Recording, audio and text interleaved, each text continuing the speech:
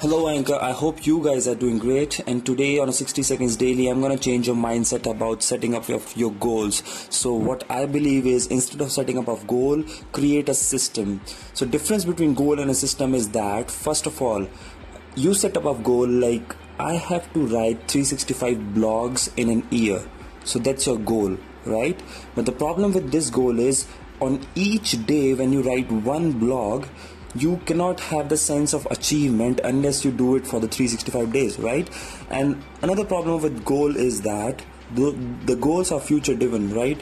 So they are so futuristic that sometimes if you do not achieve it, or you just nearly achieve it a little bit less or a little bit low, you becomes disheartened or dissatisfied. So the problem with goal is you get demotivated on the daily basis. But now what the system is, that the system of the exact same thing is, I want to write one blog each day, right? I want to write one blog each day. Now that's a system. Now what system does is, as soon as you write one blog each day, you will absolutely feel the sense of achievement every single day.